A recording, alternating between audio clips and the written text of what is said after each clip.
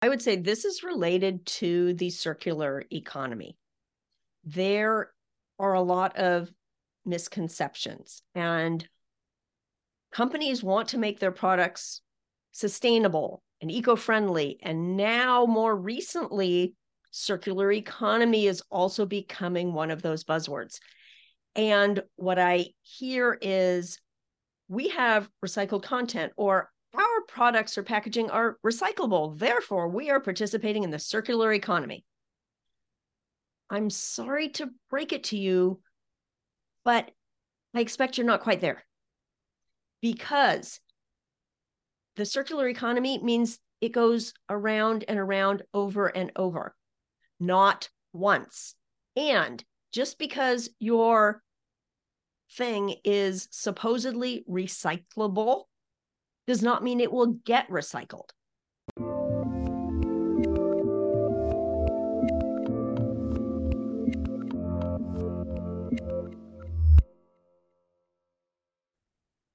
Hey everyone, this is Devin Miller here with another episode of The Inventive Expert. I'm your host, Devin Miller, the serial entrepreneur that's grown several startups into 7- and 8-figure businesses, as well as the founder and CEO of Miller IP Law, where he helps startups and small businesses with their patents and trademarks.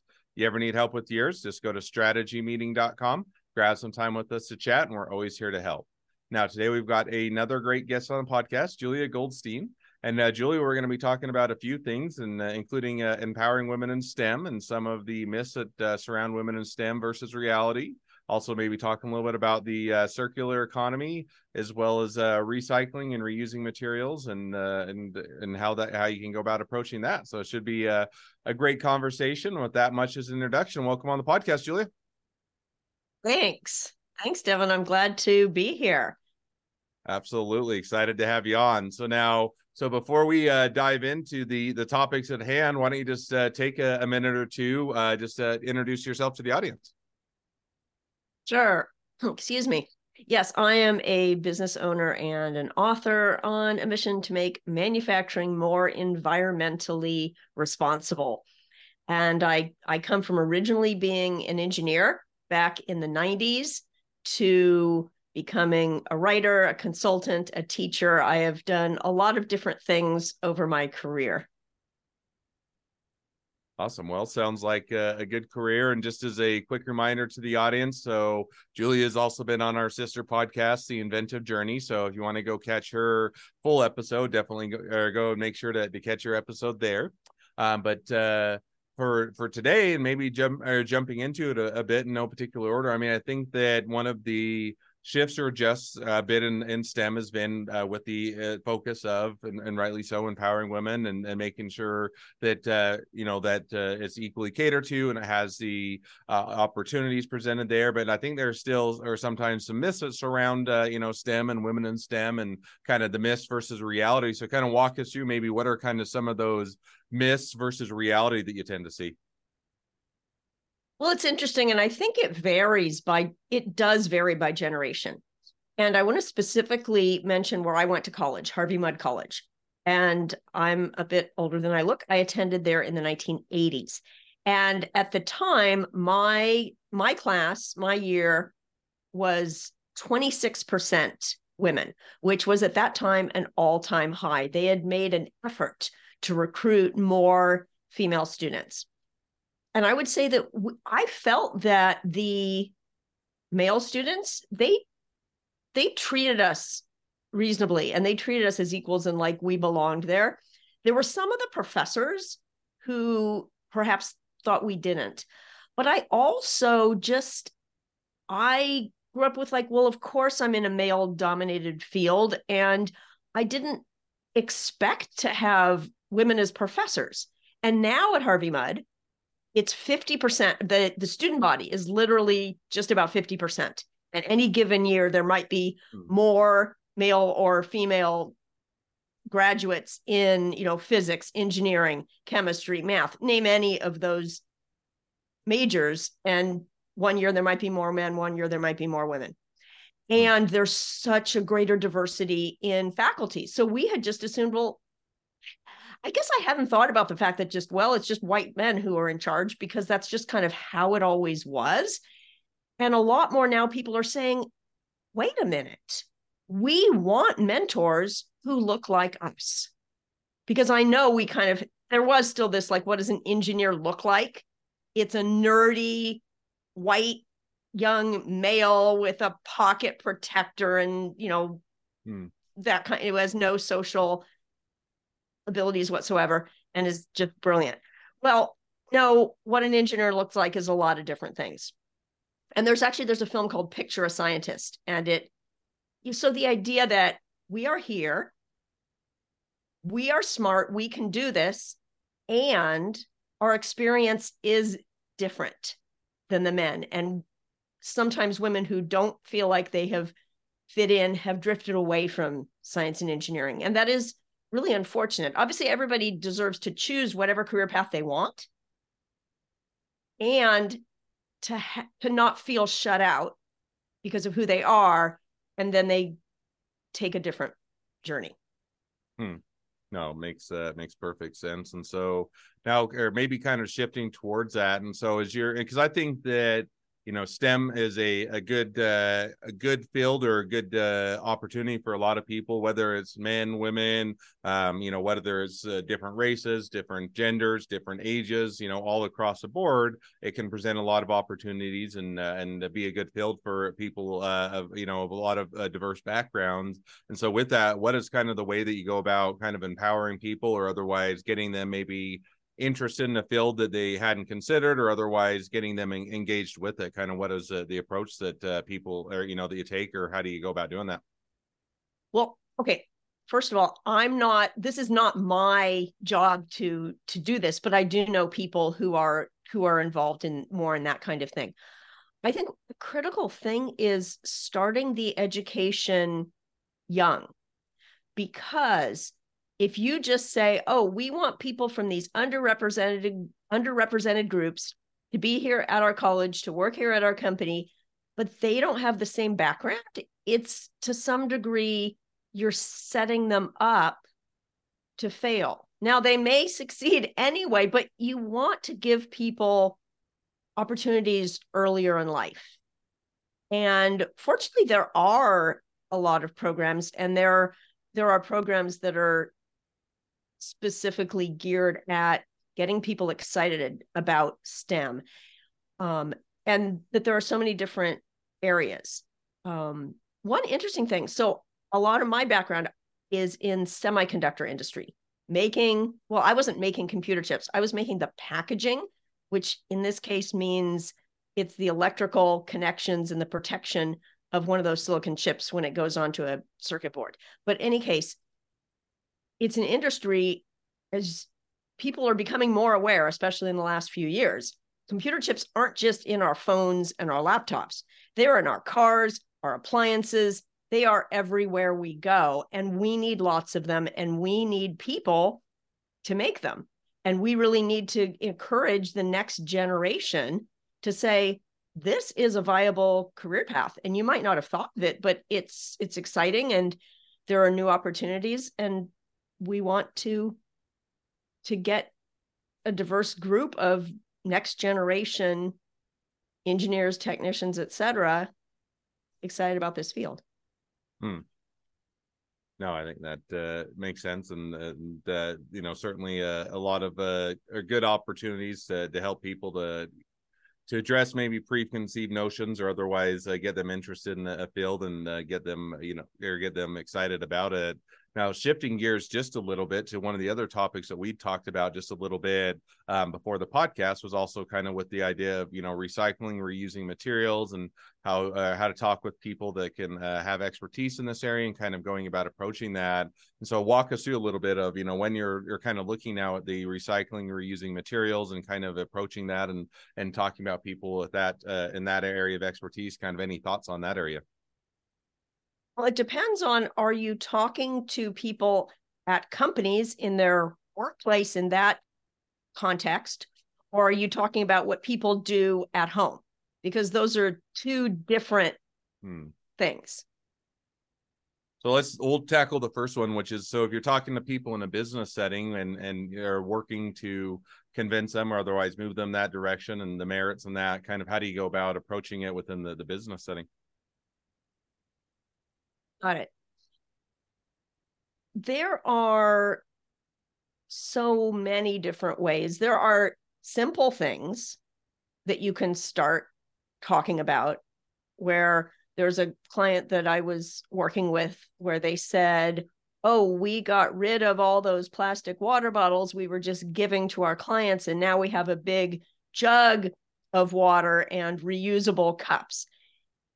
Now, if you are a company that's manufacturing products and using loads of energy, and you have a supply chain with all these supplies, you're getting all the chemicals, all the parts, all the materials, and all the energy to run your equipment, the water bottles is a tiny, tiny piece of that.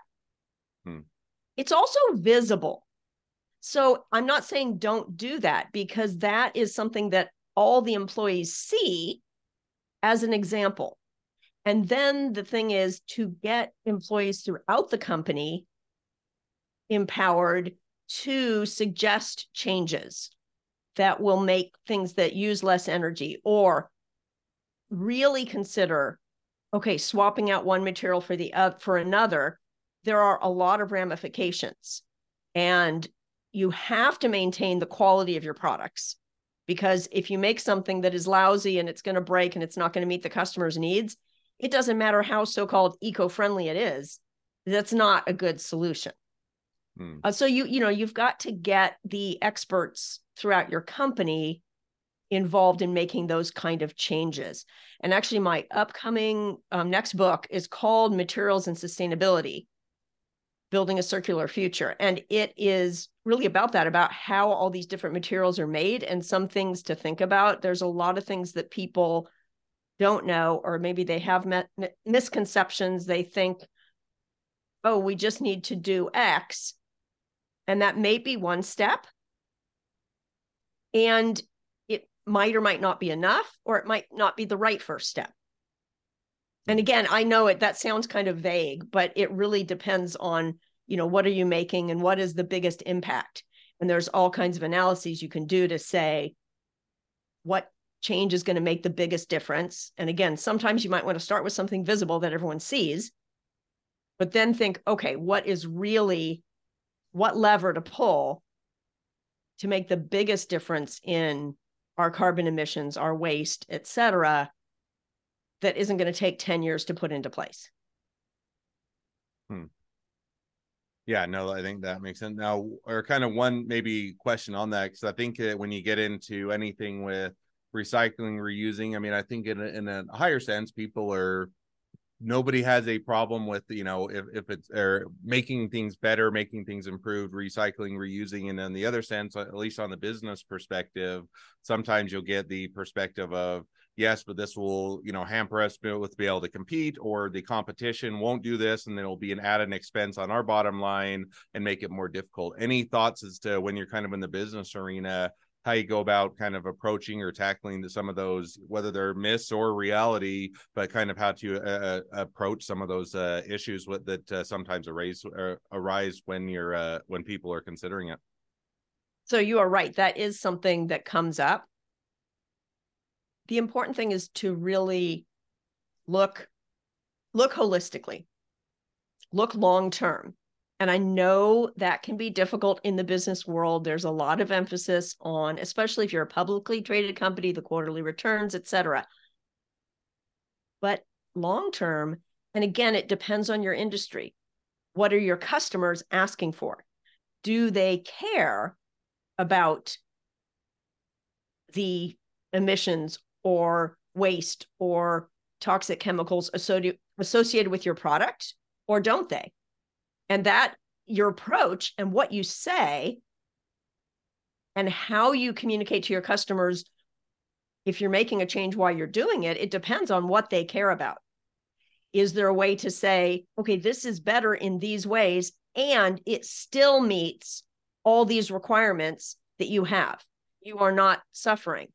Now, again, there might be some cases where their product may cost more. Well, in that case, it's got to provide some additional benefits, because depending on what kind of customers you have, they may be willing to pay a little more because of what they get. And there's loads of examples like that. And if you are in a market where the only thing you've got to do is make stuff as cheaply as possible, well, that's unfortunate sometimes in any case. And in those kind of situations, companies might feel stuck until the regulations force them to change. And then if you look at that, you realize, oh, that is going to squeeze us way more if we are suddenly caught flat-footed in a year or 2 or 5 when the regulations say, oh no, we can't make things the way we've been making them, or we can't package things the way we've been packaging them.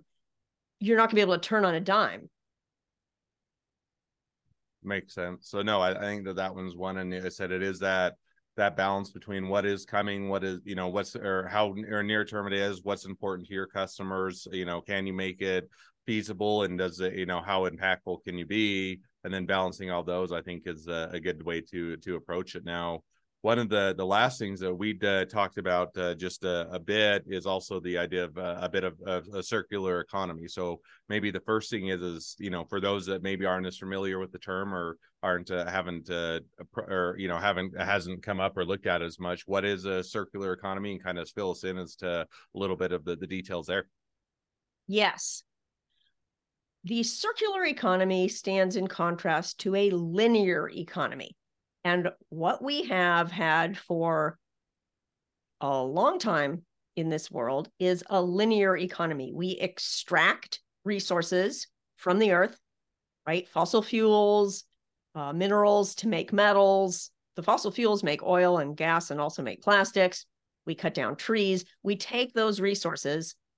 We use energy, more fossil fuels usually, or coal or something, but hopefully renewables anyway, to make products. And then the products last however long they last. And then when they're done, we dump them. And so they're done. The idea of circular economy is that instead of all that stuff just going to landfill or being incinerated or ending up in the oceans, that all those materials that have gone into making those products are then reused. They're brought back into a system where they can be used in something else over and over and over again, ideally infinitely in this circle. Do you think that makes sense to your listeners who may not be familiar with the term? So it doesn't have to do with what country you're in or the economics of the country. It's really about what we're doing with the materials and components in the physical products that we make.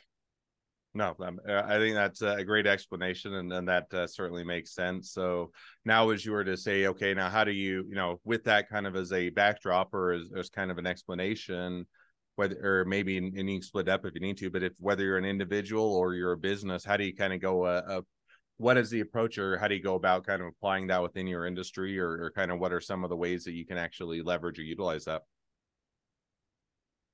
I think recognizing that the first step is reuse. And another piece of this circular economy idea is that there is also a natural cycle. And I can talk more about that later. And that is best represented by, organic material, meaning things like food products and, and plants and all that.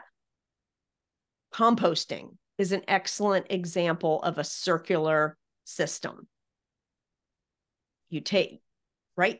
You harvest something, you make it into food, there's scraps left over, those become compost, which become soil for the next generation of plants, fruits and vegetables, what have you, that you're growing. And so what I would say to businesses and to individuals is composting. If you can have access and you can do it, and I know a lot of places don't necessarily have access, but food waste makes up a significant portion of what's in our landfills. And when it decomposes, it releases methane, which is a powerful greenhouse gas. It's much more intense even than carbon dioxide, which is used as kind of the baseline example of a greenhouse gas. So that's one piece. If you don't have composting in your city or at your workplace, see if you can get that going. That Awesome. could be a whole long discussion. So that's enough of it. That's as much as I'll say about that for now. Awesome. No, I think that's a great initial step that is within the reach and ability of a lot of businesses as well as individuals, and can get them started down that path that will be beneficial to present day as well as in the future. So, well, we're already, as quick as that went, we're already reaching towards the end of the podcast, and it feels like the conversation just barely got started. So we'll have to have you back on to maybe one of our sister podcasts and have a follow-on conversation. But at least for today, as we do start to wrap towards the end of the episode, I always have one question I like to wrap up with, and we kind of already hit on this at the beginning of the podcast, but we'll hit on it nonetheless, which is, within your industry, what is the biggest myth and why is it wrong? I would say this is related to the circular economy. There are a lot of misconceptions, and companies want to make their products sustainable and eco-friendly. And now, more recently, circular economy is also becoming one of those buzzwords. And what I hear is, we have recycled content, or our products or packaging are recyclable. Therefore, we are participating in the circular economy.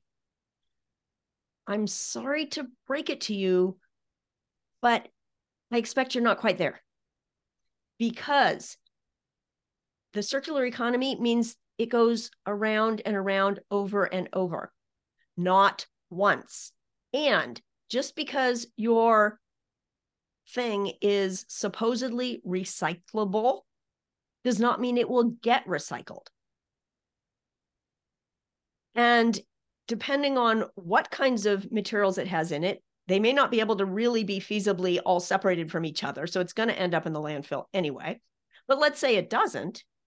Some of those things are going to get repurposed into products that are only really going to have one lifetime ever. Like if you take these different plastics and make them into plastic lumber. Okay, a plastic bench, it's going to last a long time, but it's not part of the circular economy. If that plastic bench 50 years from now is done with, that's it. It's not, or who knows, maybe in 50 years, there'll be a different method. But in general, there's a lot of this tendency of like, our products and our packaging are recyclable, therefore we're part of the circular economy, and pat yourselves on the back. And there's progress, and I see, like using recycled content, especially, and that is good. And it shouldn't be the first step. No, I think that, I think that's a great takeaway. And I think, to your point, sometimes people just, or, you get different terminology, and it's not to say one is bad. And if you can make something that's more sustainable, or you can approach and use materials that last longer and more durable and other things, that's a great thing. But having that distinction and tackling the different problems or different issues definitely is a great myth to dispel, and a great takeaway. Yeah, because it's difficult, because I think a lot of people hear the buzzwords and then they also don't know, well, wait, how do I interpret this? And people mean well. They want to do better. And sometimes they're also spinning it in a way that's not really telling the whole story. Yeah, no, I think that's definitely true, and a great myth to dispel. So, well, now as we are wrapping up the episode, if people want to reach out to you, they want to be a customer, they want to be a client, they want to be an employee, they want to be an investor, they want to be your next best friend, any or all of the above, what's the best way to reach out to you, contact you, find out more? Well, I would say one thing is to take a look at me on LinkedIn. You can find my LinkedIn profile and connect with me there and say that you met me on this podcast. So I know you're not some random person just trying to sell me something. And you can take a look at my website, jlfgoldstein.com. If you go on the contact page, you can send me a message. I respond to those. And I look forward to talking with you. Awesome. Well, I definitely encourage everybody to reach out, make a new connection, support a great business, if nothing else, and make a new best friend. So With that, thank you again, Julia, for coming on the podcast. It's been fun. It's been a pleasure. Now, for all of you, the listeners that are out there, if you can help us to share this expertise with even more startups and small business by clicking share, subscribe, and leaving us a review, really helps us to find or to support those other startups and small businesses along their journey to success. And on that note, if you ever need help along your journey with patents, trademarks, or anything else with your startup or your small business, just go to strategymeeting.com, grab some time with us to chat, and we're always here to help. Well, thank you again, Julia, for coming on the podcast, and wish the next leg of your journey even better than the last. Thanks so much.